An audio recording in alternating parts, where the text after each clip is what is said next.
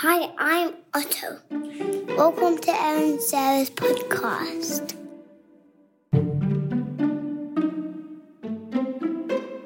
Okay, so today we have a great episode with Dr. Elisa Hallerman. She is a PhD.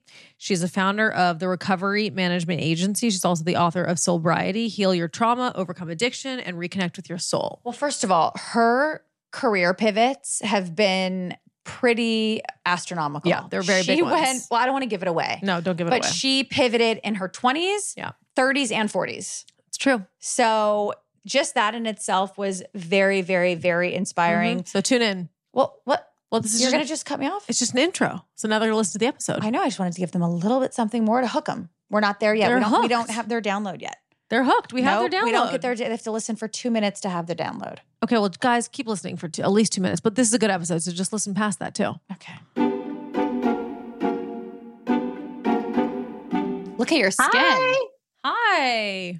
Your skin. Yes, Sarah, you're For our audience that cannot see her, her skin is insane. Thank you. Thank you. Coming from you, it's just so nice. No, it really is a Wow. good compliment because It's like Sarah's obsessed with skin. It's like her fetish. I pay more Yes, attention. I know. I listen to you guys all the time. Oh, you do? I didn't know you listen to our podcast. That helps. I That do. makes it so lot easier. I listen to your podcast. I have so many questions. No, I'm just kidding. Yeah, ask us. I know. I'm like, oh God, this is a heavy episode. It doesn't have to be heavy. No. It does not have to be heavy. There are so many times when I get on and it's, it can be really heavy, but that's not your vibe. So I can be in your vibe and we can talk about important things that I think your listeners are struggling with or want to know about. Yes, but you should know that Sarah has been saying that we have not been having life-changing episodes lately and that we are due for one. And so no pressure, but she wants this to be a life-changing episode. Let's go. I've gotten, listen, we really ride the line. We do solo episodes. And since you're a listener of the podcast, we do solo episodes where we're just keeping things light, letting the audience, get a little better understanding of us. But then we do these episodes with guests that are changing lives, not because of us, but because of the conversations we're having. No, I do think a lot of it's because of me. Yeah, some people might feel that way, like sometimes a couple. But so our sobriety, we did an episode about quitting drinking. And we've done 101 episodes. And our episode about quitting drinking was shared more than any other episode we have ever done. And it became this like viral episode that so many. Oh, wow. I didn't know this. Yeah. Yes. Yeah, I think sobriety will be a fun topic for us to discuss with you. Yeah, we have an audience who is, people are craving more and more than ever to get a hold of their mental health, to get a hold of their physical health. People are more aware than ever about their mental health. So I do think that this could be one of our better episodes. Again, no pressure. All right. Okay. So can you introduce yourself to us and your audience and kind of, I know you have a very layered story, so let's just do like a little bit at a time so that you don't have to talk for 20 minutes straight. We'll kind of ask questions along the way, but introduce yourself. So I am Dr. Elisa Hallerman, but I go by Elisa. And about 12 years ago, I started this company that I have now called Recovery Management Agency. But prior to that, I was an attorney when I was in my mid-20s, moved out to California, didn't like my boyfriend, didn't like living in Manhattan, wanted to change, moved to LA. And this is pre-internet. So I didn't know a lot about a lot of things. And someone said, why don't you get a job at a talent agency? And so I said, okay, that sounds good. And I started in the mailroom and I had this 15-year career. Question. Yes. How old, Erin. how old were you when you started in the mailroom and switched careers the first time? I was 26. Okay, great. I know. I love hearing her say, like, I was a lawyer in my like early 20s. My 20s, I'm like, wait, what? I mean, we were 20s, like sleeping until 11 in our early 20s. 20s, So clubbing embarrassing. until 5 a.m. Okay. All right, continue. So I was only practicing attorney for about a year and a half, 2 years. So not a very long career doing that. And then I moved to LA. I knew I didn't want to be an attorney anymore. I wasn't going to take the California bar, but I had no idea what I was going to do. First, I was a cocktail waitress. Then I started working in the mailroom. So But the minute I started, I was like, yeah, I think I could do this. This is cool. This is exciting. This is everything I dreamed of LA would be. Everyone was really young. This was the mid 90s. So there was still like a mystique, right, about Hollywood and what was behind the scenes. So it was cool. But I also felt like I would be able to use my legal degree and be able to negotiate and maybe get a little further ahead than maybe the other person. And so when I was a young agent, I got sober in 2002, so 20 plus years ago. And from that point on, I was very open about my sobriety, both in the entertainment business with my colleagues, with a lot of my friends, with my family. And I was always that person that people would come to. And I was always sort of like, who do we call? Where do we go? We're like Googling information. We're asking our dentist who their therapist is. Like it all felt very antiquated to me and just not what was supposed to happen. And I got my mom sober when I had 2 years sober and then again. So I was like constantly also going through it with my own family. And long story short, I had an existential crisis in my mid 40s, as you do, and working in Hollywood. And I just really thought, well, it must be the agency. It's the agency. It's the clients. It's definitely not me. And so I switched agencies and I walked across the street and I started working at Endeavor, and then they merged and I was like, this really isn't for me. And slowly I started to get curious about what else was out there. And that's such an important piece, I think, for most people, is because we just keep going and going and going. And there's like this ladder that we're climbing or this roadmap that we've written this script in our head of what it's supposed to look like, and then wake up and we're like in a different movie and we're like, what happened? And long story short, I decided to start taking classes at night at UCLA and learn about addiction medicine.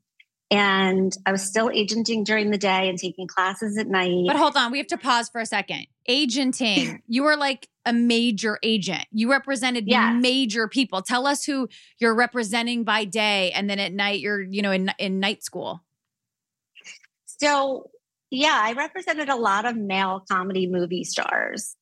And what had happened was, before I left UTA, one of my biggest clients had fired me after 12 years. And it was so significant in my life because this person took up a lot of space in my life, a lot of time on the phone, a lot of space in my life. And we grew up together. And so part of the thing that I didn't love about agenting was I felt like my career was very dependent upon them doing well as well. And that I was very tied to others. And I didn't love that because I was getting healthier and I wanted I'm really good at this. I can do other things. So anyway, long story short, I go to Endeavor. I don't have that many clients that come over with me. And I'm kind of sitting there and they're throwing clients. Go meet so-and-so. Go talk to so-and-so. Call so-and-so. Fly to London. Do this, do that. And I was like, no, that doesn't really sound good. So I was kind of like phoning it in a bit, but I had this deal.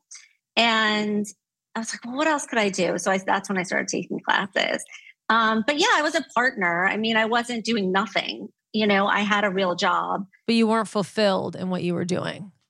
I was not fulfilled at all. I really had lost that spark. And the minute I started taking class and learning, I started to get all lit up again. And I was like, okay, what is this? And that's when I started to do more and eventually decided to retire.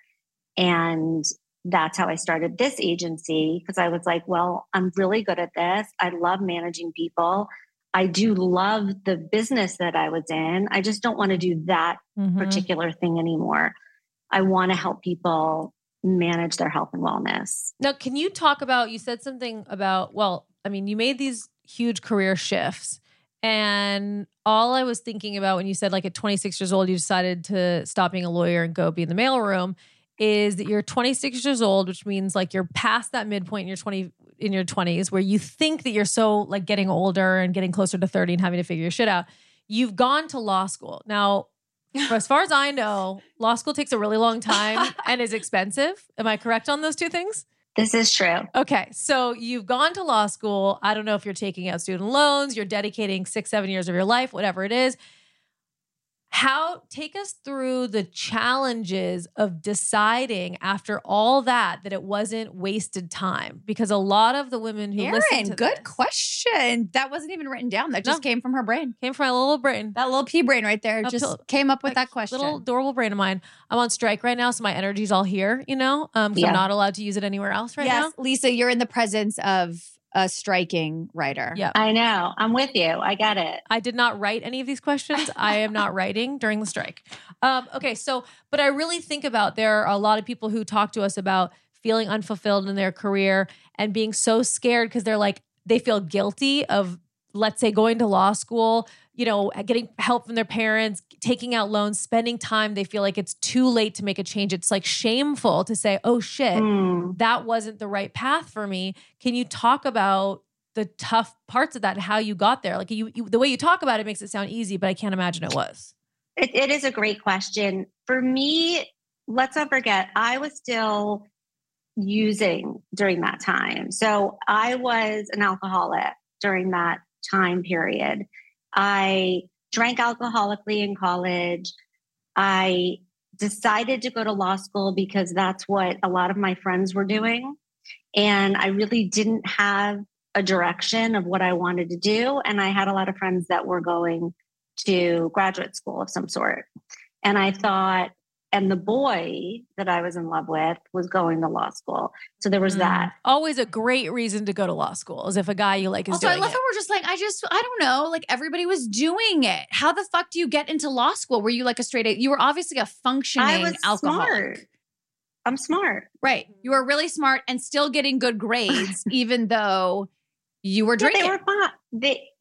They were fine. And I was drinking, and I went to law school. Right when I started law school, my parents had set me up to what your question is. My parents had set me up. I was living, in this nice apartment on 34th and Park. I'd never really worried about money or thought about how much law school was or anything like that. I was very, very privileged. And then my dad came to us and said, listen, we're getting divorced. There was a very traumatic thing that had happened. It's in the book. My mom, my dad, we're getting divorced and there's no money. There's just no more money. And I was like, I don't understand. Like, where does it go? Where does it go? Like, what do you mean? And he's just like, I love you, but like, I can't pay for any of this. Wait. Because he was having tough love on you, or he had lost it? No, he legit didn't have.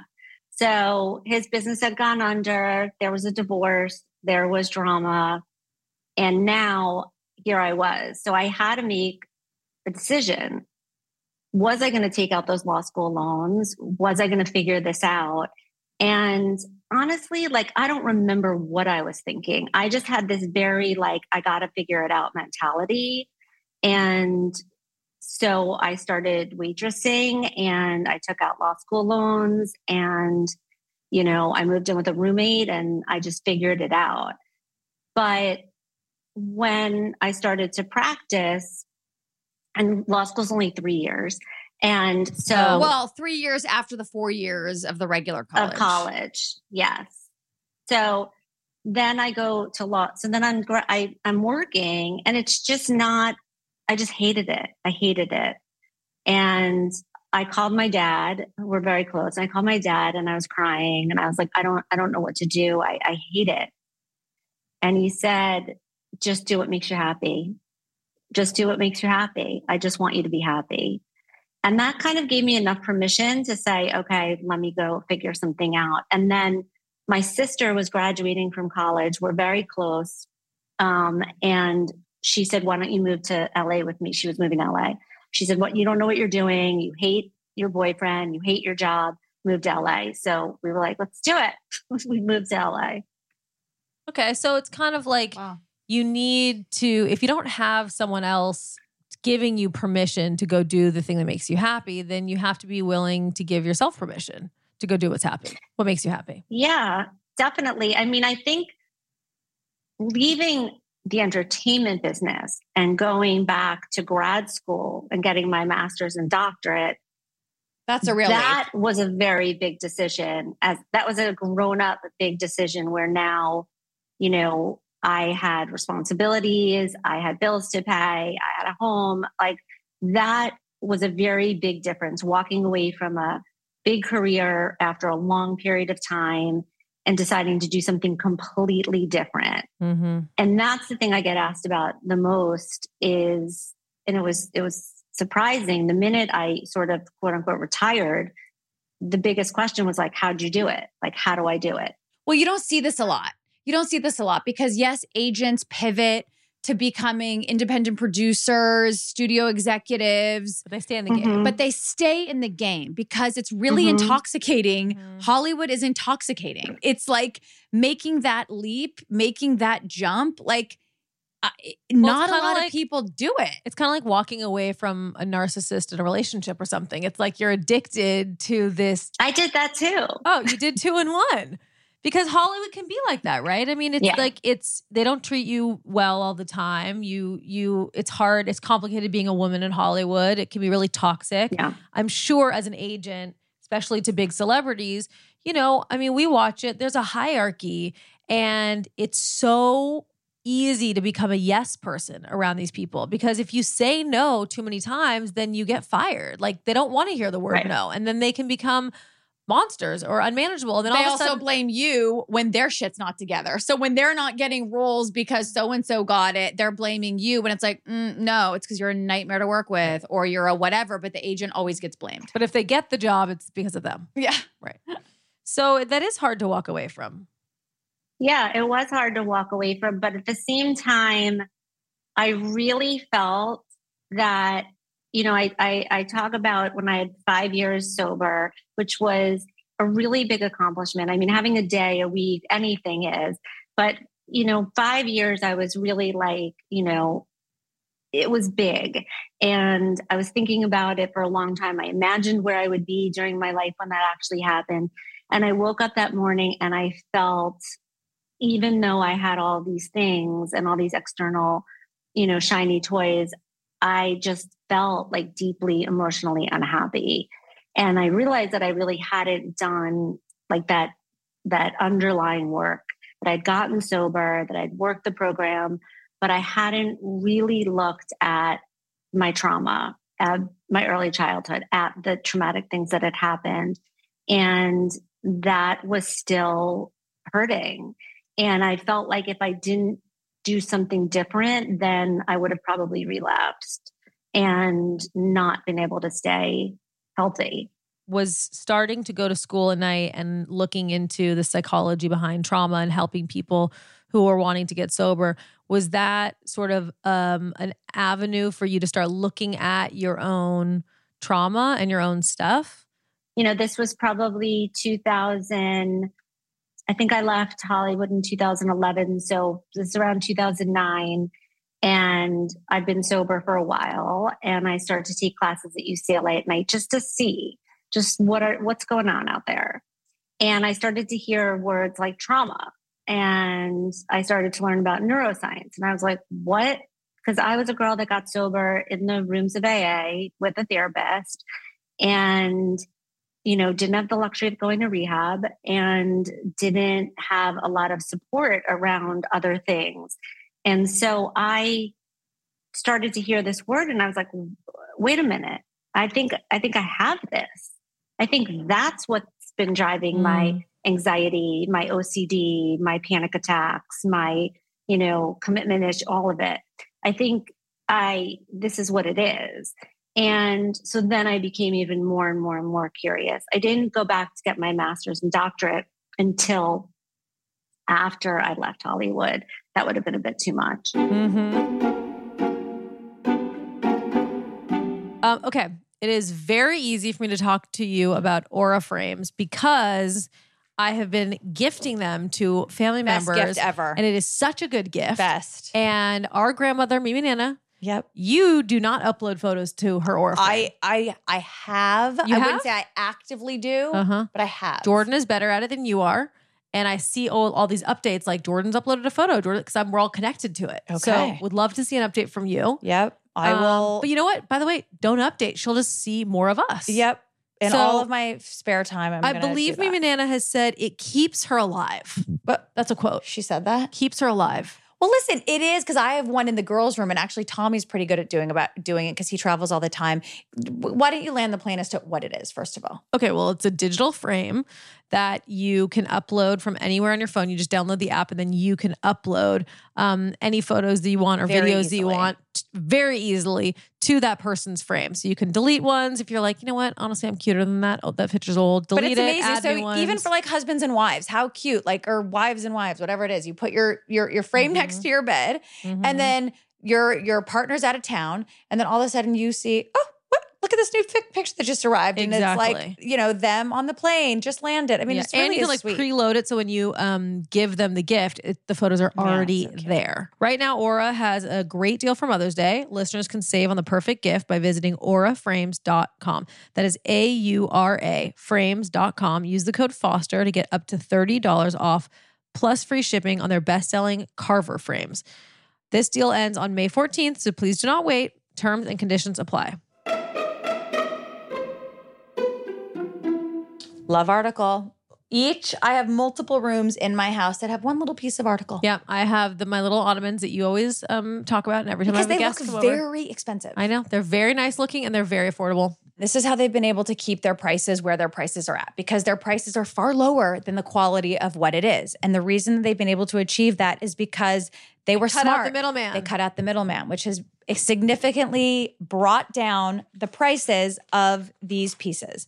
So I always sort of explain to people about when I'm talking about article, because they ask about it. I'm like, it's got this like modern, clean aesthetic. And then you're always yelling at me that Because you say that, but they actually have furniture that is all different types of styles. So you just happen to gravitate, but they actually have all kinds. Because I love the ottomans. I think those ottomans and the little boucle. But they also have mid-century. They also have coastal. Yeah. They have Scandi, But the boho. truth is, you can really elevate your space changing one thing in there. It's true. Like with a lamp or a rug or a something. Really good quality, and it's really well priced. So Article is offering our listeners $50 off your first purchase of $100 or more.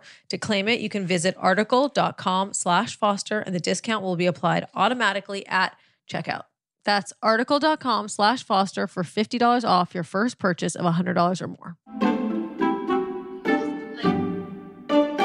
The concept of soulbriety came from my dissertation because I studied depth psychology, DEPTH, which is rooted in a belief of the unconscious, and that if we do our soul work, we can tap into our inner world and really understand what lies beneath the surface and beneath the symptomology.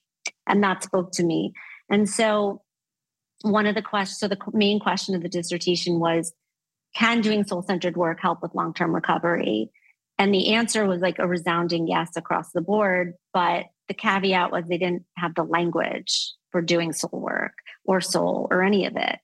And that's when I was like, oh, we need to reintroduce this language into the world of mental health, because to me, it is, a lot of people, right, they do Western medicine and then they go a little deeper and they'll do functional medicine. They'll want to go in a little deeper and find out what the underlying causes are. And that's how I sort of saw the mental health. That's how I see it, is enough of the symptoms and enough of treating the symptoms, but like what's causing them? What are the root causes? Yeah, it's across the board. Western medicine. Across the board, Yeah. Western medicine always looks at like, okay, you're drinking too much, so stop drinking, or here's a medication to help you fix this or that. But they don't really look at what is the thing that you're drinking yourself away from, right? Like, I mean, it's an escape. Or having sex away from, right? I mean, addiction is not just alcohol and drugs. It's gambling, it's sex, it's power. It's like, it's all those things. Yeah. It's not just alcohol. But what you're saying is, if you actually peel the onion back and dissect it to its core, it's trauma. And I think so, right? Like, it's trauma. Yes. Yeah. And I think a lot of people are I mean, I know people where I'm like, I'm so confused. Like, you're a fucking alcoholic. Like, how are we just not like addressing this or talking about it? But I think so many people don't even know. They don't even understand. Like, well, I'm not an addict. Like, I only drink like, whatever, like this amount of drinks or this amount of days. It's like, I think there's a lot of people that are quite confused and don't even freaking know if they actually are an addict or an alcoholic or a sex addict. It's like, that's a whole other can of worms. That's a whole other can of worms, which, by the way, we want to talk to you about as a friend, as a spouse, as a sibling, how to like support those people, how to. Because I think people have an idea in their mind of what an alcoholic looks like. Yeah, and it's like someone who's taking a shot or like drinking out of the bottle. Like falling on the floor at 8 a.m. and like can't go through a day without drinking. And I'm sure you can give us a more, accurate assessment of it. But from where I sit, an alcoholic is anyone who alcohol is having a negative effect in your life. Their life right? unmanageable. Not even unmanageable. Yeah, Or exactly. that is the negative. Wording.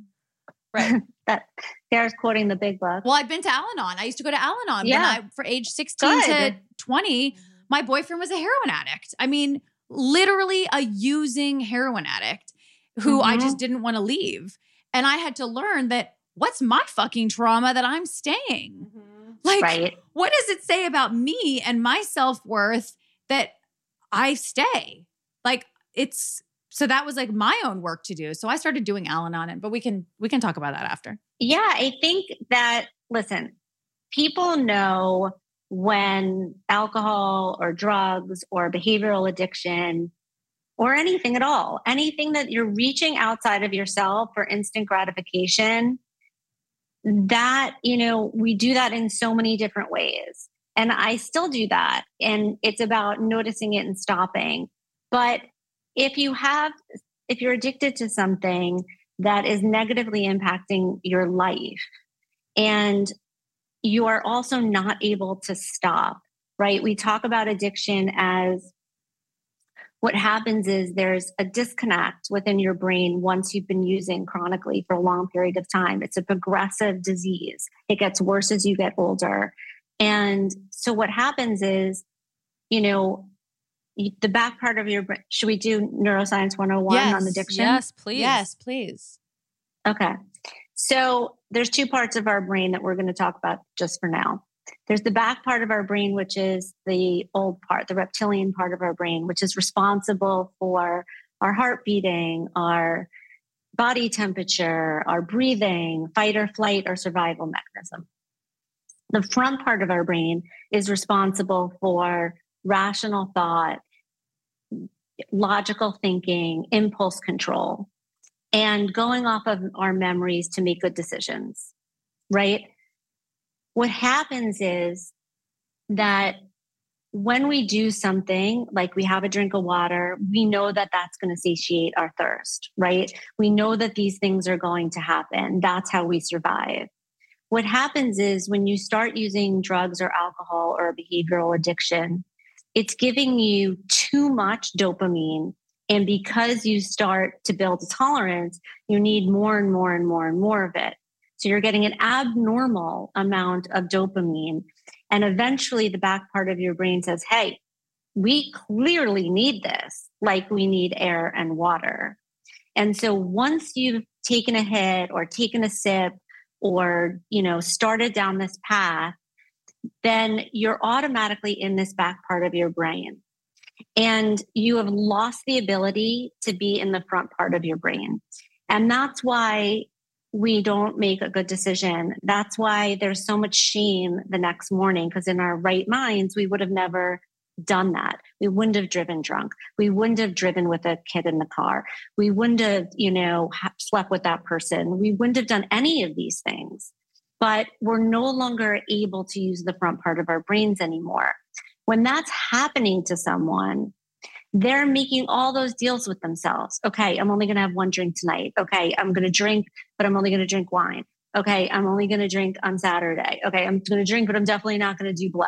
Okay, I'm going to go do this, right? It's like you're negotiating with yourself, but your brain has already crossed over and is in that addiction disease. And the disease is because your brain's no longer functioning in the way that it should, where normally your fight or flight comes on. And then a couple of seconds later, the front part of your brain says, whoa, whoa, whoa, okay, we got it. Let's figure out what's happening and assess the situation and get out of danger. So the guy that I dated was a heroin addict, right? That was his thing. He didn't care about anything else. Like drinking wasn't a thing for him. Smoking weed wasn't a thing for him. Like he wasn't addicted to those things. He was addicted to heroin. But when he got sober from heroin, he relapsed because he took a drink, right? But he wasn't addicted to alcohol. But because he took that one sip of beer, or it was like nothing, it was a like whatever, it literally, that was it. That was it. I took that one sip of beer. I am now finding my hair. Like it was like, it's all connected. Is you're what I'm saying. He took like, a drink and then he wanted to do heroin again, or what? Oh no! Then it gave him permission. He was like, "Oh, okay. I broke my sobriety. I took that sip of alcohol. Like it's over now. Like I'm going straight to my dealer. I'm getting my heroin. Even though alcohol, he wasn't addicted to alcohol. But isn't like it's all your brain, right? It's like the same. But that's what's so tough. It's all your brain. It doesn't matter the drug or whatever. I mean, if 20 years later, like alcohol was my thing, but really only because I wanted to do coke, and so. If I had a drink tonight, I swear to God, you would go get cocaine. I would be like looking around Boca, that's where I am, for, where I could buy some coke. It would be insane. It'd be insanity. But that's what's tough about sobriety is that it has to be an all or nothing situation. You can't be It has to be abstinence. Yeah, you can't be a little sober. But then some people, I know people who their issue was cocaine, but they're now living their life today smoking weed, but they're not doing cocaine. I don't know if it's right. Like everyone's different, right? Everyone is different, but yes, the Bible or the big book says it's all or nothing, right? Well, it's different strokes for different folks. And the big book is not a medical book, right? So the thing is that, yes, there's people that want to try different things. If I could smoke weed and just smoke weed and not have it interfere in my day-to-day life, would I smoke weed at this point? And the answer now is no, because I like to be present. I need to be connected to my inner guides. I need to be connected to soul source. It's what drives me. It's what keeps me creative. It's what keeps my imagination going. It's what, it's everything to me. So I get that elsewhere and it's much longer lasting, right? All of these other things, whether it's weed or shoes or men, have expiration dates on them. They're short-lived as opposed to real soul-centered wellness. I also think that when it comes to any kind of addiction with something that's bad for you, right? Like a food addiction is like really tough because you also need food to survive. So it's a little more confusing. But when it comes to anything, and I've been, I would not call myself sober, but I've been off alcohol for almost 5 months now. And I'm feeling very good about it. And I'm in my head about it. Like, is this a forever thing? Is it not? And I didn't have a drinking problem, but alcohol was not affecting me very well. And I knew that I needed to cut it out of my life, but I didn't want to. And you were getting to the point where you really couldn't have social interactions without... No, that's not true. It's not? Without drinking? You never went out once without drinking. No, it wasn't ever that I couldn't have a social interaction without drinking. I mean, I would have a glass of wine while I was cooking at home by myself. It really wasn't about that. It was more just, I liked to have a glass of wine, but it was hard for me to have just one glass of wine. And it wasn't like I'm drinking a bottle of wine or I'm like, acting crazy or anything like that. It was just that I would suffer the next day and I would feel so bad about myself and so guilty and I'd feel so sick and like, it just made me feel bad. Like I'm 40 now and it doesn't agree with me the way that it did 10 years ago. And so I would just the way you just described it is how I describe it. And you're like, yeah, it's called a hangover. I'd be like, oh, I just didn't feel well in the morning and I felt a little sick. No, just you used to always say that you're allergic to alcohol because you would get a hangover and you didn't understand that that's how most people feel. But I became more sensitive to it. Anyway, all I was going to say about the all or nothing thing is that I think all or nothing is a great way to handle anything that you are addicted to because it takes out that in-between gray area of guessing. And so every time I would go to a party, I would be like, okay, should I have a glass of wine or should I not? I'm driving. Could I have a glass of wine and drive home? I'm not sure. Should I ask for a friend? Do I leave my car here? That's a bad idea. Am I going to cancel my workout in the morning if I have a margarita? And then I'm going to feel bad about myself because I didn't exercise and like, I'm going to go to sleep later. I'm going to wake up in the middle of the night with anxiety. And I would just be spinning about this decision-making process. Like, is the night that I should be allowed to have a margarita? Am I going to suffer? Am I going to regret it? Am I going to pick a fight with Simon because I had too much to drink and I'm like, you know, being sassy or whatever. And it ends up being taking the decisions out has made my life so much easier. It's not an option. So I don't worry about it. I don't stress about it. I don't think about it. It's just not an option. Because when people say just drink on special occasions, I think everything feels like a special occasion, you know, like you're having a girls' night, have a drink. You're at a boozy brunch, have a drink. You're like, you know, frustrated at the end of a stressful day. Like you want to have a glass of wine while you're cooking dinner. It's like, it seems so harmless. But then if you're looking to that thing to make you feel a little bit, you know, more comfortable in your own skin, then you could find yourself having a reason to do it 4 or 5 days a week. It's all an escape, which we've learned through like different experts on the podcast, right? It's all an escape of something. Well, I think there are people that can just enjoy like a specific red wine with a steak, right? There are those people. I don't know them, but they do exist.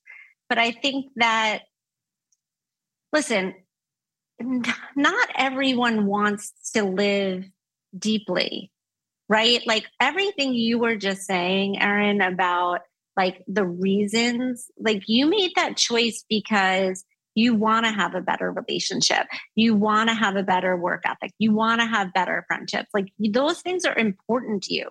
Those are your values. And that's why you decided to make the choice. Those things became more important to you. And so, but not everybody wants to live like that. Some people want to live over here on the surface, you know, just walking through their everyday life. No, but that's a good point. But what you're saying is a good point because it's like you have to get to a place where the workout the next day is a part of your mental health, right? Making that workout in the morning 3 days a week is a part of the ecosystem that keeps you sane. And connecting with your friends and not like saying something bitchy because you had a glass of wine is a part of connecting with your friends, being in a good relationship with your husband where you like are responsible for the things that you say and do. Like, I mean, I was never like some belligerent, you know, drinker, but I know if I had 2 glasses of wine at dinner, I was more likely to pick a fight in the car on the way home. I was just more likely. I was more likely to be sensitive to something he said or be annoyed about something or impatient. And I just didn't like it. So you're right. You have to get to a place in your life if you're, you know, speaking as someone, there's probably a lot of people like me where you don't have a drinking problem, but it does kind of make you cancel the workout, make you pick a fight, make you feel more sensitive, more likely to get emotional, not going to sleep as well. Not operating at the highest cylinder at work. Yeah, going to be tired the next day. You know, it's a cascading effect. So what are your priorities? Like, do you want to, like you're saying, not everybody is in a place where they want to prioritize live their life deeply is so interesting. But also it makes me think about like, really? Like, don't we think that everybody actually does want to live their life deeply, but just so many people are so not capable of it because of their trauma?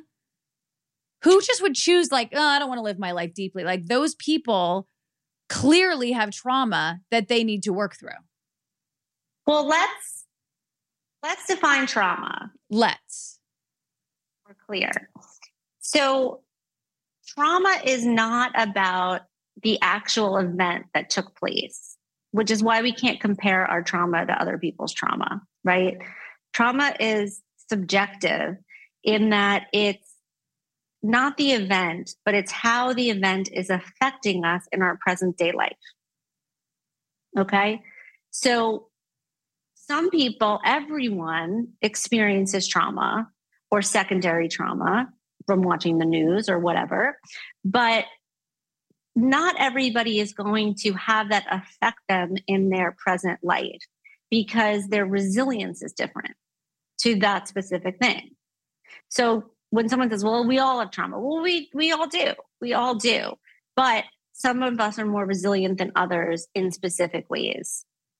So there's 3 different kinds of trauma. There's an acute trauma, which is a one-time event, a car accident, an assault, something like that. There's chronic trauma, which is something that's ongoing. So maybe a child being bullied, or, maybe you're working for a narcissistic boss and you have to go into the job every single day, or you have a mentally ill mom and she's, inconsistent. And then there's complex trauma, which is pretty much a combination of both, but really looking at early childhood trauma. When you're a kid, you think the whole world revolves around you. There's no separation. There's a very distinct moment where as a teenager and you realize like, oh wait, my parents are people. Like I didn't even realize that they had their own stuff going on. I don't think you realize that until you're an adult. I don't think I realized my parents were people until I was like in my late 30s. Sarah just realized it. Like, She's a bit of you guys are human. Sarah's like, a late bloomer. She's a late bloomer. No, but it was traumatic when they brought home another baby named Aaron. Like I was supposed to be an only child. Like that's when my trauma set in. I was like, wait, we're doing this with like someone else? So that is I cried and asked my parents to bring back my sister because I only wanted a brother. I was 3.5. So, we all have these experiences, but we all have our own window of tolerance based on our previous experiences. Trauma couples on top of each other. So for me, I had a lovely childhood. There was really nothing to complain about, but there were little things like we didn't discuss things and my mom didn't have answers to a lot of questions. And, some things would happen and I would get really like anxiety or whatever. And I wouldn't get a real explanation, or her anxiety was so high that it started to rev mine up or whatever it was. And then there was the divorce and then there was the other stuff that happened, but I was still pretty resilient. None of that was really affecting my everyday life, right? I went to college, I went to law school. Like I was still succeeding in ways. When I got to Hollywood and I started working in the business, the first agent that I worked for became a very close friend of mine. We were like best friends. He was like an older brother to me. And I worked for him for 1.5 years and he committed suicide. And I was, 27. And everything just, everything from before, everything that had happened then, I was suffering from like immense PTSD and no one was coming to save me. No one said, go to therapy. My parents didn't fly me to LA. Like nothing, like there was nothing there. And that was really the trauma that stuck with me and created the narrative that I carried for a very long time after that of like, fuck it, no one's coming for you. You got to do this yourself and just figure it out. And no one cares. Was it a form of emotional abandonment in some ways, growing up in a home with people that wouldn't answer questions, that didn't have, is that kind of like a form? Like they're there, but it's like they're emotionally not there? Is that? I mean, I didn't feel that way at the time, but I think that what happens is that when these things happen, you create a narrative. Like I talk about, you put these little Post-it notes on your soul. Something happens, you're like, oh, I'm not good enough. He doesn't love me. Or, oh, I guess I'm not pretty. I'm the funny one. I'm the smart one, whatever it is, right? And you start to create this narrative and that informs your beliefs and your personality and your behaviors. And if we never look at that, then we're just riding on all that. Then we add in trauma and something happens that really takes you out of your window of tolerance.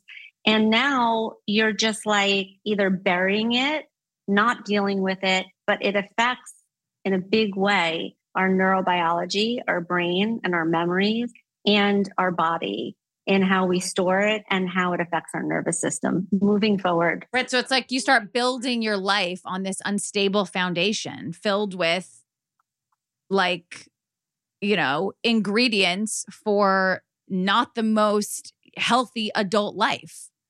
Right. some people think that we have ownership in Boll and Branch, but we do not. Wow. We do not. We do not have any ownership. We don't have any equity, but we just really love Boll and Branch because they are 100% organic cotton threads. Okay. They are so nice. They are buttery soft. Nice. They're so buttery soft. They have over 10,000 rave reviews. Well, we learned a while ago that it's really bad to sleep on toxic sheets. Yeah. That it's really bad for you. That the same way your just say it. moisturizer seeps into your skin, so does toxins You're sweating in it. You're sweating in sheets. It's just terrible for you. How much are you sweating at night? Well, I get hot in the night. I'm not like a big sweater at night. Oh, okay. Well, you run cold like your heart. They are unmatched softness and they have 100% traceable organic cotton that is softer with every single wash. You just feel better sleeping in them. They feel great. They look great. You can't go wrong. And they also, I know we're promoting their sheets, but they do everything now. They have bath towels. They have pillows. They have the pillow inserts. They really have you covered. They've got you free from synthetic pesticides, formaldehyde, other harsh chemicals that are sadly in a lot of sheets and bedding. So sleep better at night with Boll and Branch sheets. Get 15% off your first order when you use the promo code Foster15 at bollandbranch.com. That is BOLL and branch.com. Promo code is Foster15. Exclusions apply. See site for details. I probably shouldn't say this publicly, but Valentina on the way to school this morning was like, Mom, did you steal my Vegamore lash serum? I was like, no, you clearly stole my Vegamore lash serum. I mean, her eyelashes are really long. Well, I knew that she was using it because I asked her recently why her eyelashes look even longer than usual and fuller. And she said, oh, Vegamore lash serum. And I was like, Valentina, you're too young for that. I know. But I dug mine out of my bathroom door and now I've been using it for the last week. And then when I picked up Valentina from school today, she was on the phone with a friend who was apologizing to her because she's the one who stole her eyelash serum. What? Yes. The friend stole it. So this thing, it's like the sisterhood of the traveling lash serum. But if they're going to be using, I'm happy they're using Vegamore because it's clean. Yeah, it's clean. I use the shampoo and conditioner. Yeah, the shampoo and conditioner is very popular. I love popular. the lather. It's the revitalizing one. Masha loves the shampoo and conditioner for her kids. I use it on the kids too. Yeah, it's really good because it's a clean brand. They've got you covered. All things hair, Vegamore has got you covered. Yep, it is cruelty-free. It is never formulated with potentially harmful chemicals like parabens or hormones ever, okay? Key is consistency in your routine, so be very consistent. I use Vegamore Grow hair serum daily, and my hair and my scalp are flourishing. So give yourself the hair that you never thought that you could have with Vegamore. For a limited time, our listeners get 20% off your first order by going to vegamore.com/Foster and use the code Foster at checkout. That is VEGAMOUR.com/Foster, codes Foster to save 20% on your first order. Do you think that we, and when I say we, I mean young people that are not us, overuse the word trauma? Definitely. It's one of those words that is getting thrown around because, in a way that's good because people are, I wish more people would say, well, what does it mean? Right? More people would be curious about, well, what does it really mean? But enough people are like, do I have it? By the time someone comes to me, they're like, I think they're either walking in with, here's my trauma, or they're like, maybe I'm doing this too much, or maybe I have a drinking problem, or they're, I'm filled with anxiety or depression. And then we pull apart and look at everything and really look at where the ruptures have been. I don't think everyone's able to say exactly like, here's my trauma. Like Gen Z seems to think that being uncomfortable is trauma, which I don't think being uncomfortable is trauma. I think being uncomfortable is stressful. Yeah. Mm-hmm. It is stressful, but it's like you have to learn to deal with stress. I mean, that's what I am learning in I go to DBT therapy, which I'm really into. And I always have to say I do the skills training. I'm not in DBT therapy. And so much of it is focused on being comfortable, being uncomfortable, because that's sort of that's the drink that you go to grab. That's the sarcastic comment you make that you regret. Those are the things you lean on so that you won't be uncomfortable. I'm uncomfortable standing in this room by myself, or I'm uncomfortable that maybe that person doesn't like me, or I'm uncomfortable with how I look, or whatever it is. and you want to force that feeling away. And the thing that my therapist is always teaching me is like, embrace that feeling. That discomfort is your survival. Like you Exactly. you have to get comfortable with that feeling. It's so empowering to be able to stand there and be uncomfortable. No, I think You disagree? I totally agree with you. But I do think like my daughter's generation, the 12-year-olds, we are going so out of our way to make sure that they never feel any sort of comfort. That I don't even know what's supposed to happen in the real world. I mean, they have so much armor all around them. Like, I don't even know what we're doing. Everything is traumatic. Like the teacher looked at the wrong way. I am traumatized by how the teacher looked. It's like, really, welcome to the real fucking world. People are going to look at you funny. They're going to say rude things to you. That is life. This world that we live in now where it's like, I did not like the way that my teacher looked at me. And I did not like the tone of my teacher telling me that I should have brought my homework in on time. It's like, what?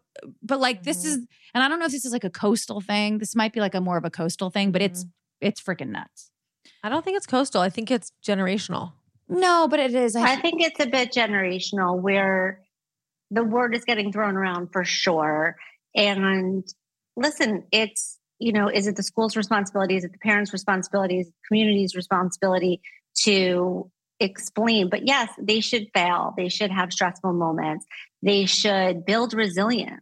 They're not all building resilience. I told the school, I said, you tell her to shut the fuck up. I literally said, I go, if she goes and complains to you like her other friends, like, oh, I was uncomfortable the way that I said, you tell her to get the fuck back to class because I do not want, she needs to learn, toughen up. I literally, the teacher Although was we're like traumatized by our parents telling us to toughen up as a the kid. principal was like, I really did say this to the principal. I was like, okay, I know that this is the school and all, but like, I would like you to single out my daughter, like be a little harsher with her. Do not let her tell you she's traumatized. Good. She needs it. She needs it. Yeah, she needs it. I support that. I just want to highlight something just for all the other kids out there. Like the thing is, Sarah, you can say that because you know that your daughter has her head on straight, that she can self-regulate, that she isn't really suffering from, anything that she thinks she's suffering. Worrisome. But so many of these kids are that we have to take every little thing they say on its surface, like exactly, and like look into it because it's there. Like they say these little things and you're like, okay, wait, what did they mean? And unfortunately we have to like investigate all of it because there are those kids that'll just, have those really hard. Okay, but why do you think, and this is a whole other conversation, but and I'm talking about, what's the age demo I'm talking about right now? 12 to 16, 12 to 20? Yeah. Is it social media? It's social media, right? Social media has completely just appended the mental health of these kids. They feel left out. They feel ugly. They feel this. They feel that. They don't feel this. They don't know who they are. They're not uncomfortable they're uncomfortable in their bodies. Like we've never seen anything like it, right? No, it's a mess. It's a mess. It's a mess. And it's a mess when you hear the founder of TikTok and all these other companies being like, oh no, I don't let my kids use that. Are you crazy? Yeah. No way. Osea, Aaron. Guess what? We were at our favorite daughter offices today. Carla, our designer, had the hand cream that I told her about, the anti-aging hand cream on her desk. And she said she got it from the podcast. Did she use our code? Yes, she used our code. Okay. And she loves it as much as I talk about it. Yeah. So Osea is really the only brand of skincare that everyone in the house is using. Because I let Valentina use it. We talk about it. She wears makeup. So when you wear makeup, you have to use skincare. She shouldn't be wearing makeup, but continue. Okay. Well, that's for another day. But I feel totally great about her using the Osea products. So she uses... Yeah. And they have a new product that we are talking about today, which I just recently started using because they sent it to me. And it is the Osea's Ocean Eyes Serum. Checks all the boxes. It brightens, it smooths, depuffs, awakens the entire area of your eyes. Are you using this at night and in the morning? I typically use it at night. I think that the eyes are, if you're going to do... The windows to the soul. Yeah. If you're going to do one thing... The windows to your soul. Choose the eyes. Let me look at your eyes. Oh. Windows to your soul, huh? Soulless? No, it's all a darkness. deep, deep darkness is what I just Okay, saw. well, I haven't used this eye cream. Right, you got to use a serum. I use everything else. I use their hyaluronic. I use the All Defense. their products are clean. They are vegan. They are cruelty-free. They are climate neutral. They are powered by seaweed. They are conceived in California. All the good things. So spring You're into your- speaking very like intense. just take a breath. Oh, got it. Okay. It's gonna be all right. Take a breath and just speak from the heart. Talk to us about you use Osea. You love Osea. It was created in Malibu. It's just talk to us from that place. Okay, but I'm about to do the call to action. So can I do that in this little breathy voice of yours? Okay. Okay, let me try it. Spring into your most audience doesn't like it when you sigh. Oh, got it. Okay. Spring into your most radiant skin yet with clean vegan skincare and body care from Osea. And get 10% off your first order site-wide with the code FIRST at oseamalibu.com. You're going to get free samples with every order and free shipping on orders over $60. Head to oseamalibu.com and use the code FIRST for 10% off. So Noom is a psychology-based approach when it comes to feeling your best and looking your best. Noom empowers you to build more sustainable habits and behaviors. It's a science-backed program, and it helps you with your eating choices. It helps you really understand why you're craving the things you want to crave. So if you're feeling like, I am not feeling my best, I am not looking my best, I want to get in shape, I want to feel good, you sign up for Noom. It holds you accountable. It connects you to like a coach, right? Yeah. Who will help hold you accountable. You start like, what's it called? Cognitive therapy. So you start training your brain to be accountable for the things you're putting in your body. So it's not like a crazy fad diet. First-time Noomers lose an average of 15 pounds after being on the program for 16 weeks, and 95% of customers say that Noom is a long-term solution. That's a hard lot to of find. people. Very hard to find. That is a lot of people. It's is a you lot of doing the people. work. It's not you, you know. Highly recommend it. So stop chasing health trends and build sustainable, healthy habits with Noom's psychology-based approach. You can sign up for your trial today at Noom.com/Foster. That is NOOM.com/Foster to sign up for your trial today. Check out Noom's first ever book, The Noom Mindset, a deep dive into the psychology of behavior change. It is available to buy now wherever books are sold. And I would just like to say we have people that are using this app, and it is astonishing, like the life change that they've made. What's your advice to someone, who's listening and they realize that they are doing things to fill a void? Overspending, workaholics, drugs, alcohol, codependency, food, sex. Like, what do you do if you think to yourself, shit, I think I am kind of filling a void with those things? My question is always why? Why? What are you feeling in those moments? What is underneath that void? Where is that void coming from? Like, can we get a little bit more clear? Like, I'll often say to my clients, like, a lot of people will start with, I think this. And I'm like, well, if you think this, it isn't the answer. But if you could put your hand over here and you could sink into, how does it feel in your body when you say this, that, or the other thing? And, we all hear these whispers. Like, people will say, my intuition, or I call them whispers from soul, but you'll hear these whispers that are asking you these like big questions. And most of the time we're just like, shush, shush, shush, not right now. Do I like the, person I'm dating? Do I like my job? Whatever it is, do I want to live here anymore? And if we start to really listen, then it's like, write those questions down and take tiny little right actions towards what can you do to look into that and be curious about it and pull the threads of your curiosity. I love this quote from your book. You said, and I've been trying to read it for the last 15 minutes, and I don't know, Aaron probably keeps interrupting me, but addiction is an attempt to avoid the pain that comes when we are out of sync with our source. It's an attempt to distance ourselves from the painful throb of emptiness where our soul connection should be. So I guess that that brings me also back to this generation. I think the young kids right now are feeling so empty. Empty, right? There's so much going on. There's so much, they all have fucking ADD, right? They all think they have ADD. And I don't want to generalize, but every one of my 12-year-old daughter's friends is like, I have ADD. I'm like, you don't have ADD, I don't think. You are empty. You are empty because you're scrolling all day. You're either at school or you're scrolling. You're just doom scrolling and looking at what everyone else is doing, right? Instead of actually going inward. Yeah. I mean, I look at addiction as it's this existential crisis, right? We've lost our meaning and purpose. We've lost our way.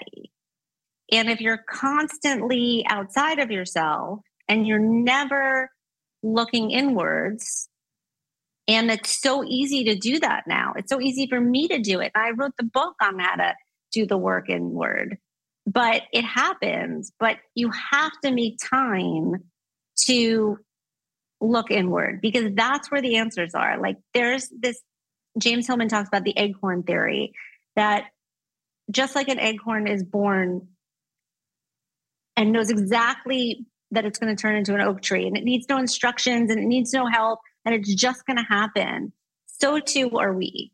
And if we only listen to that voice, to that intuition, to that whisper, it will always put us in the right direction. Now, there's going to be those uncomfortable moments. There's going to be heartache. There's going to be grief. There's going to be anxiety.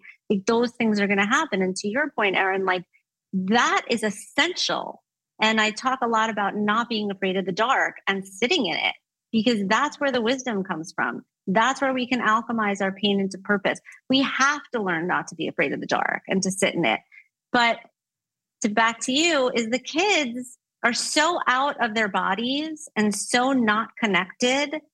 They're all up here and they're not connected. And I think that's the main issue. It's true. And these are going to be the people that are going to be in charge in this country. These are the people that are going to be running the show. This generation of kids who are not connected to a source. Again, we can't generalize. So, there are a lot of kids that are, but a lot more kids than ever that are not. They're all vaping. Not my daughter and her necessarily friends, but they're all vaping. I don't remember the 13-year-olds growing up. Well, we didn't have the vaping. No, but even smoking. I mean, they're all looking because they all have anxiety. Mm-hmm. Again, not generalizing, but a lot of them and you said it yourself, Mm-hmm. there's more anxiety than ever. I want to talk about trauma being passed down while we're talking about the kids. So, because we've talked about that. We've talked about, wait, if you have not healed your trauma, if you have not begun to dissect your trauma and you get pregnant and you are caring and are we passing this trauma down? Talk to us about the science of Generational trauma. Yeah. Yeah. So it's twofold. Obviously, they're picking up, when I'm doing like a full assessment, I'm asking about what was your pregnancy like? What was going on in your life at that point in time? We have learned that, if the mom is suffering during that time or, something traumatic happened, that can affect the baby and how their nervous system operates. But there's also, if you don't do your own work, and this is for any parent, not just one that has trauma, if they're not doing their own work, they're mixing what's theirs with their kid. So they have their own work to do. And so, maybe in their family of origin, their parents were acting a certain way and they didn't get the support that they needed. So now they're overbearing or they're too much or whatever it is. They haven't done their work. They're working it out on their kid. And that is also how we have generational trauma, because it's hard for parents to see, like, when I come into a family system and it's like there's something going on with the kid, there's often so much going on with the parents that there has been for a really long time, to no fault of their own, but just their own family of origin that they haven't maybe looked at yet. So it really influences the way that you parent yourself. And so what's the best way to try to break that cycle? Heal your own trauma, honey, before you procreate, I guess. I was asking the expert. I think actually. it's always about, everyone getting in their own lane and doing your own work and then coming back together, as a family, because it really is important to know what's yours. You're not going to heal everything, but be self-aware, know what's yours, know what your wounds are, know what you're working on. If you're someone that isn't in therapy, or you're not speaking this language, those are the people that are going to get into more trouble, where they're like, oh my God, I didn't even know that this was a thing that I was da da da da da. Like, you guys are, you know a lot. You've been in therapy, you've been around a lot of people. So it's different. Everybody's not like that. Right. Do you think everybody has to go? I don't even know if you can answer this question, but do you think everybody, like, it used to be, oh, you can't get sober unless you go to rehab. But do you believe, you are a psychologist, so you have the authority to say, do you believe people, I mean, I guess you do, it's in your book. If you can get sober through healing trauma on your own. Anyone can get sober. Staying sober is what's hard. Yeah. Right. So I think if you are looking for long-term sobriety, you're going to want to do the deeper work, whatever that is. And for a lot of people, that's trauma work. And not just trauma that before, but think about all the trauma that we ensue just as an addict or an alcoholic, the places I put myself, the things I did, all the trauma that I caused myself just from being an addict. So there's a lot to look at and unpack eventually. But I think it's about, and there's a lot of people that stay sober, or whether they went to rehab or they went to program, or they just woke up one day and said, that's it. But does that mean that they're living a life in joy? It's like, it's one thing like to be, there's abstinence to me, there's abstinence, there's sobriety, and there's sobriety, right? And it's just, there's a big spectrum. What are the differences to you? So abstinence is, I'm not drinking, or I'm not using, or I'm clean, or whatever that is, or abstinent from a specific thing and not whatever that is. So you're abstinent. To me, sobriety was about a design for living in my abstinence and really learning how to show up as a sober woman and what that meant, and how to live in integrity, and how to make amends, and how to show up and be of service, and how to be humble. And all of these things that I wasn't taught growing up. That's what sobriety gave me. That's what the program gave me. Sobriety gave me a much deeper healing into the trauma, and then a lifestyle of growing down, so that I'm always constantly looking at what lies underneath. Because the addiction, I call her Trixie, but she's not going anywhere. She still has a very loud voice. And although now she's not saying like, let's go have that drink, let's go do this, let's go do that, she is quite manipulative and makes, she wants to make poor choices. And it was really learning the difference between her voice and mine. And then I have other, personas that I talk about, but, Trixie's a big one. And so, yeah, that's the difference for me. It is true. I think I know a handful of sober people who are sober. They're technically sober. They don't drink anymore. They don't use drugs anymore, but they feel soulless, because I think what's missing is all the work you're talking about. It's not enough to just like, okay, I've worked the program. Like, I'm not drinking. Like, I'm not drinking. I haven't had a drink in a year. Because the drink is just the symptom. The drink is just the symptom, which is what sobriety is all about. Right. You can cut the thing out of your life, but you have to get to the root cause of why you are grabbing for it so often. Right. Or it's just going to be something else. Yes. Because you see people who are sober and they're vaping all the time and they're smoking cigarettes, and then they're like, in toxic relationships. And it's like, you're really just kind of transferring it somewhere else. Exactly.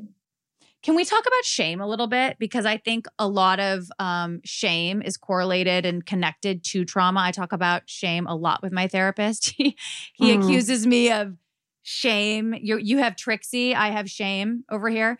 And it really is the culprit in a lot of my decision making and in a lot of my unhealthy relationships. Shame is kind of like always at the it's right here. So can we talk about how shame is connected to this conversation? Yeah. So shame is, right, a very painful feeling that comes from a belief of who you are, and who you are is not okay.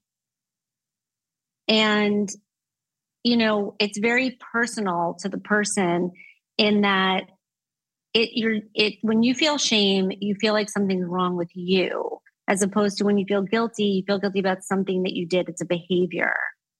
And that is something that you can clean up or ask for forgiveness or, you know, make amends or whatever it is. But shame is a belief that something's wrong with you, that you're unlovable, that you're not good enough, any of these things, right? And we compensate that in so many different ways by trying to do everything, by, you know, trying to be perfect, by, you know, I got this, I got that. No, I'll make cookies. No, I'll bring the thing over, whatever it is, because we're constantly trying to prove to only ourselves that this belief is not true. And so much shame leads to addiction, depression, suicide. I mean, it is the thing that is most hurtful in different relationships because you're not showing up as the person you really are, but rather this person that you believe yourself to be because you put up these brick walls year after year after year. And, you know, the only way through shame is to be really empathetic towards yourself or someone else that's experiencing it. And take away the secret and take away the judgment and like not be silent about it. The minute you're not silent, the minute you're not silent about something that's shameful is the minute that the shame goes away. You know, there were some things in the book that I still carried some shame around. And when I was writing, I was told, write from your scars, not from your wounds. And that was very powerful because there were some things that were easy to talk about. And there were some things that I'm still working on.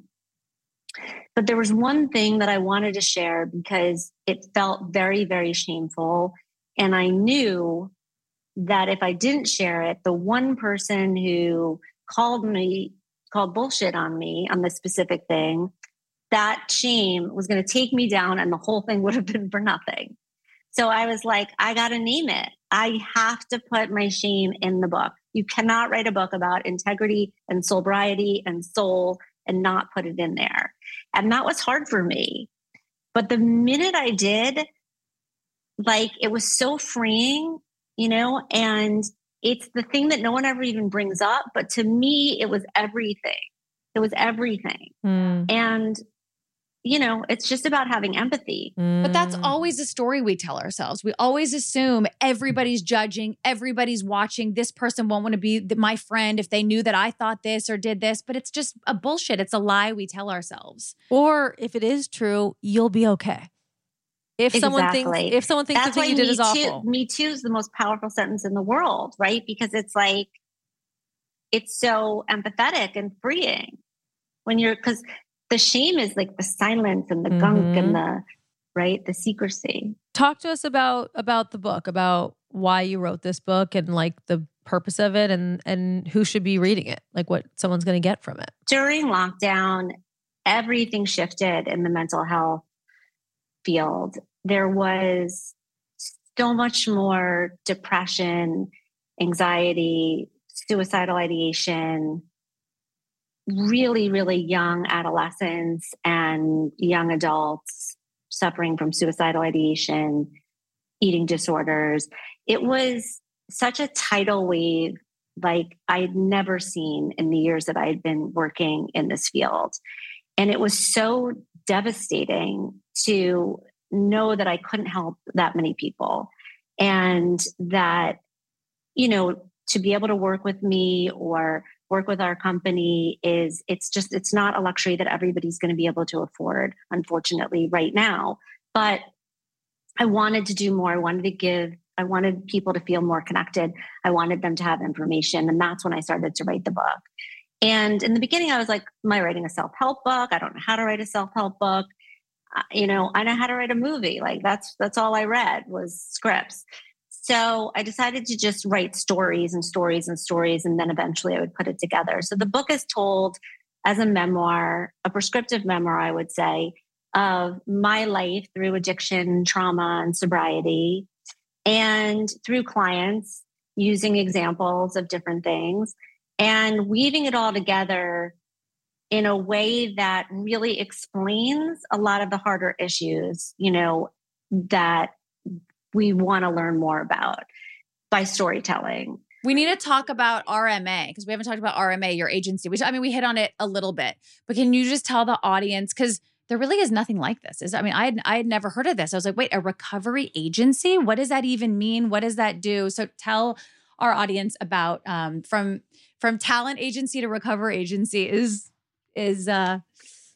Yeah. So basically we work with individuals or families or businesses or schools, and people walk in through the door of either there's some sort of addiction, whether it's substance abuse or behavioral, or there's just a mental health issue. There's anxiety, there's depression, there's bipolar, there's suicidal ideation, there's psychosis, whatever it is, schizophrenia, it doesn't matter.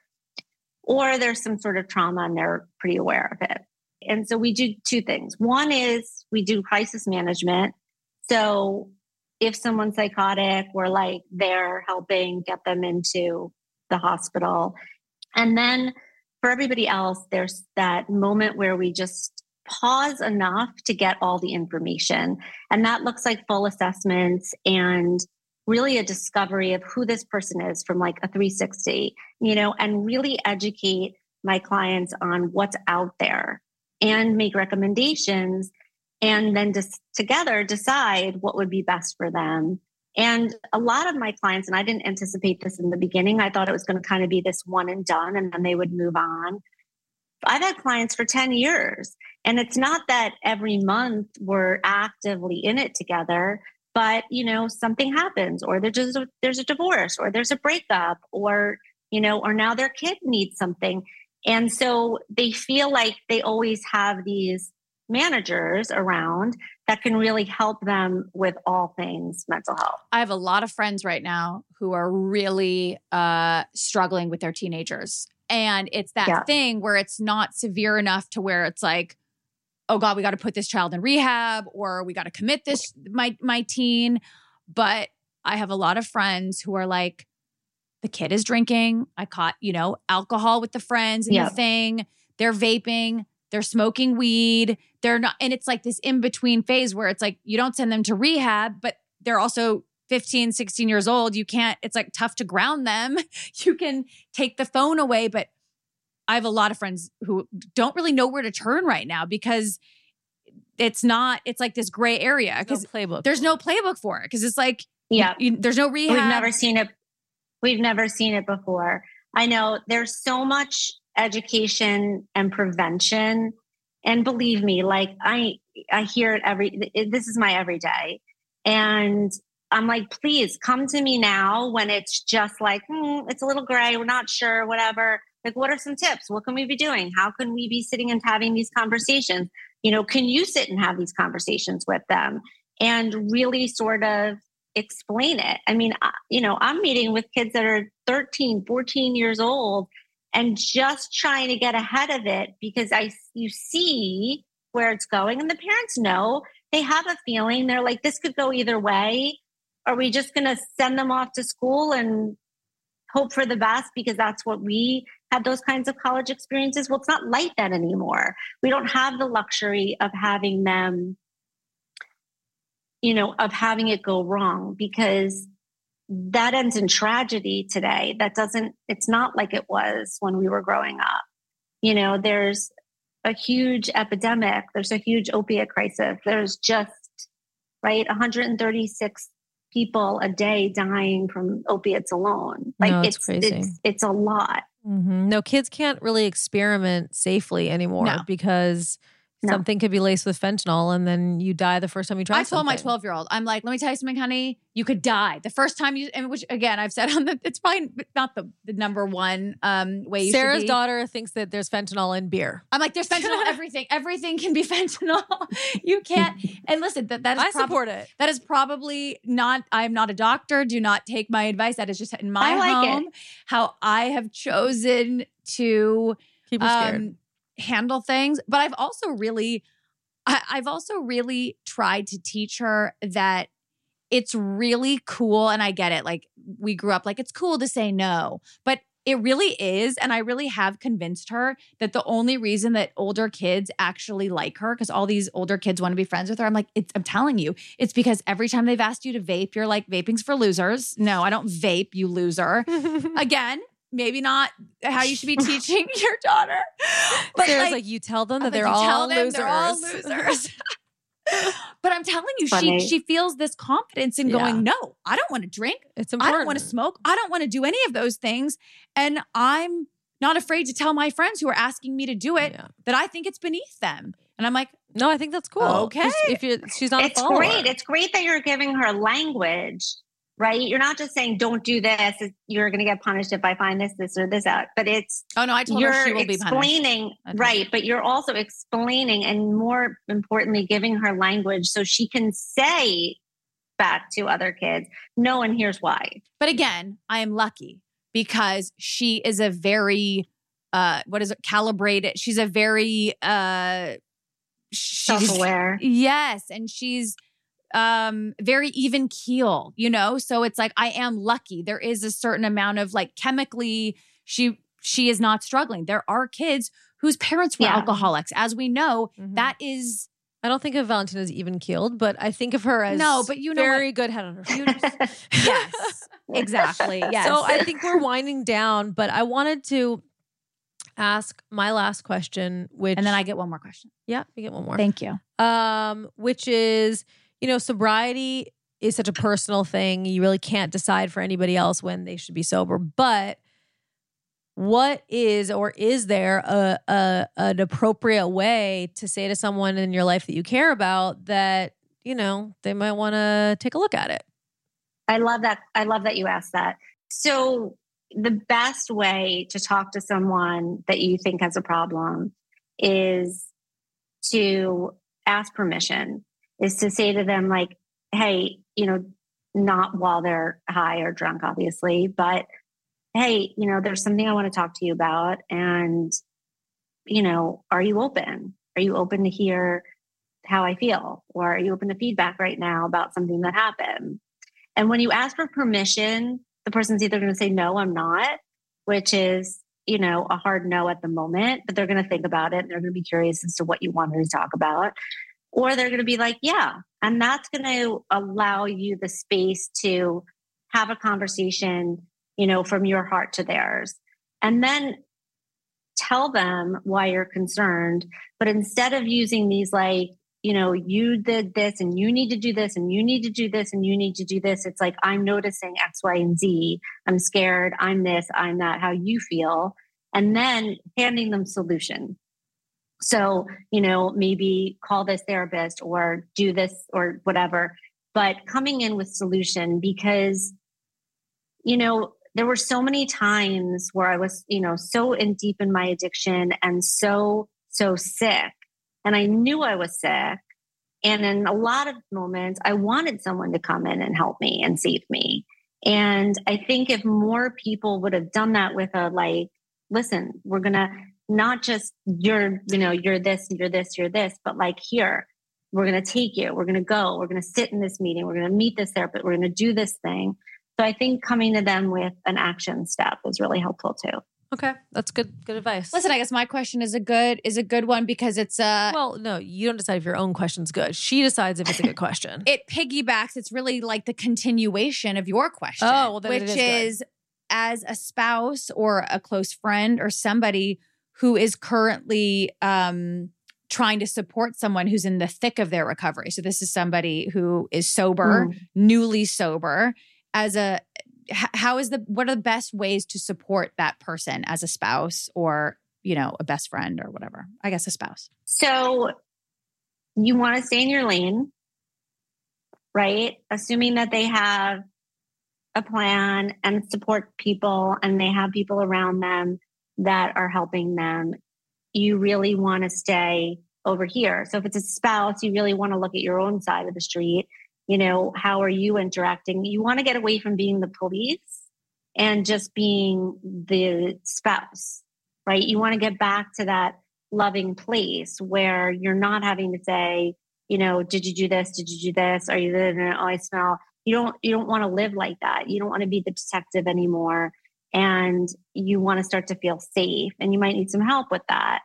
But just showing up, being supportive, asking questions, letting them come to you, I think that's the best thing that you can do. I'm sure it's hard as a spouse because you have PTSD for being in a relationship with this person who's been using. So they're sober, but you're probably always going, do I need to check their pockets? Mm-hmm. Should I go look in the car? Like they were just acting weird. Like they just acted weird. Like, are they using again? Like that is, I think the user, it's all hard. The user's hard, but the person, supporting the user, which is why they tell that person to go to Al-Anon, because it truly is a recovery in itself, just being with somebody who's using. Yeah, 100%.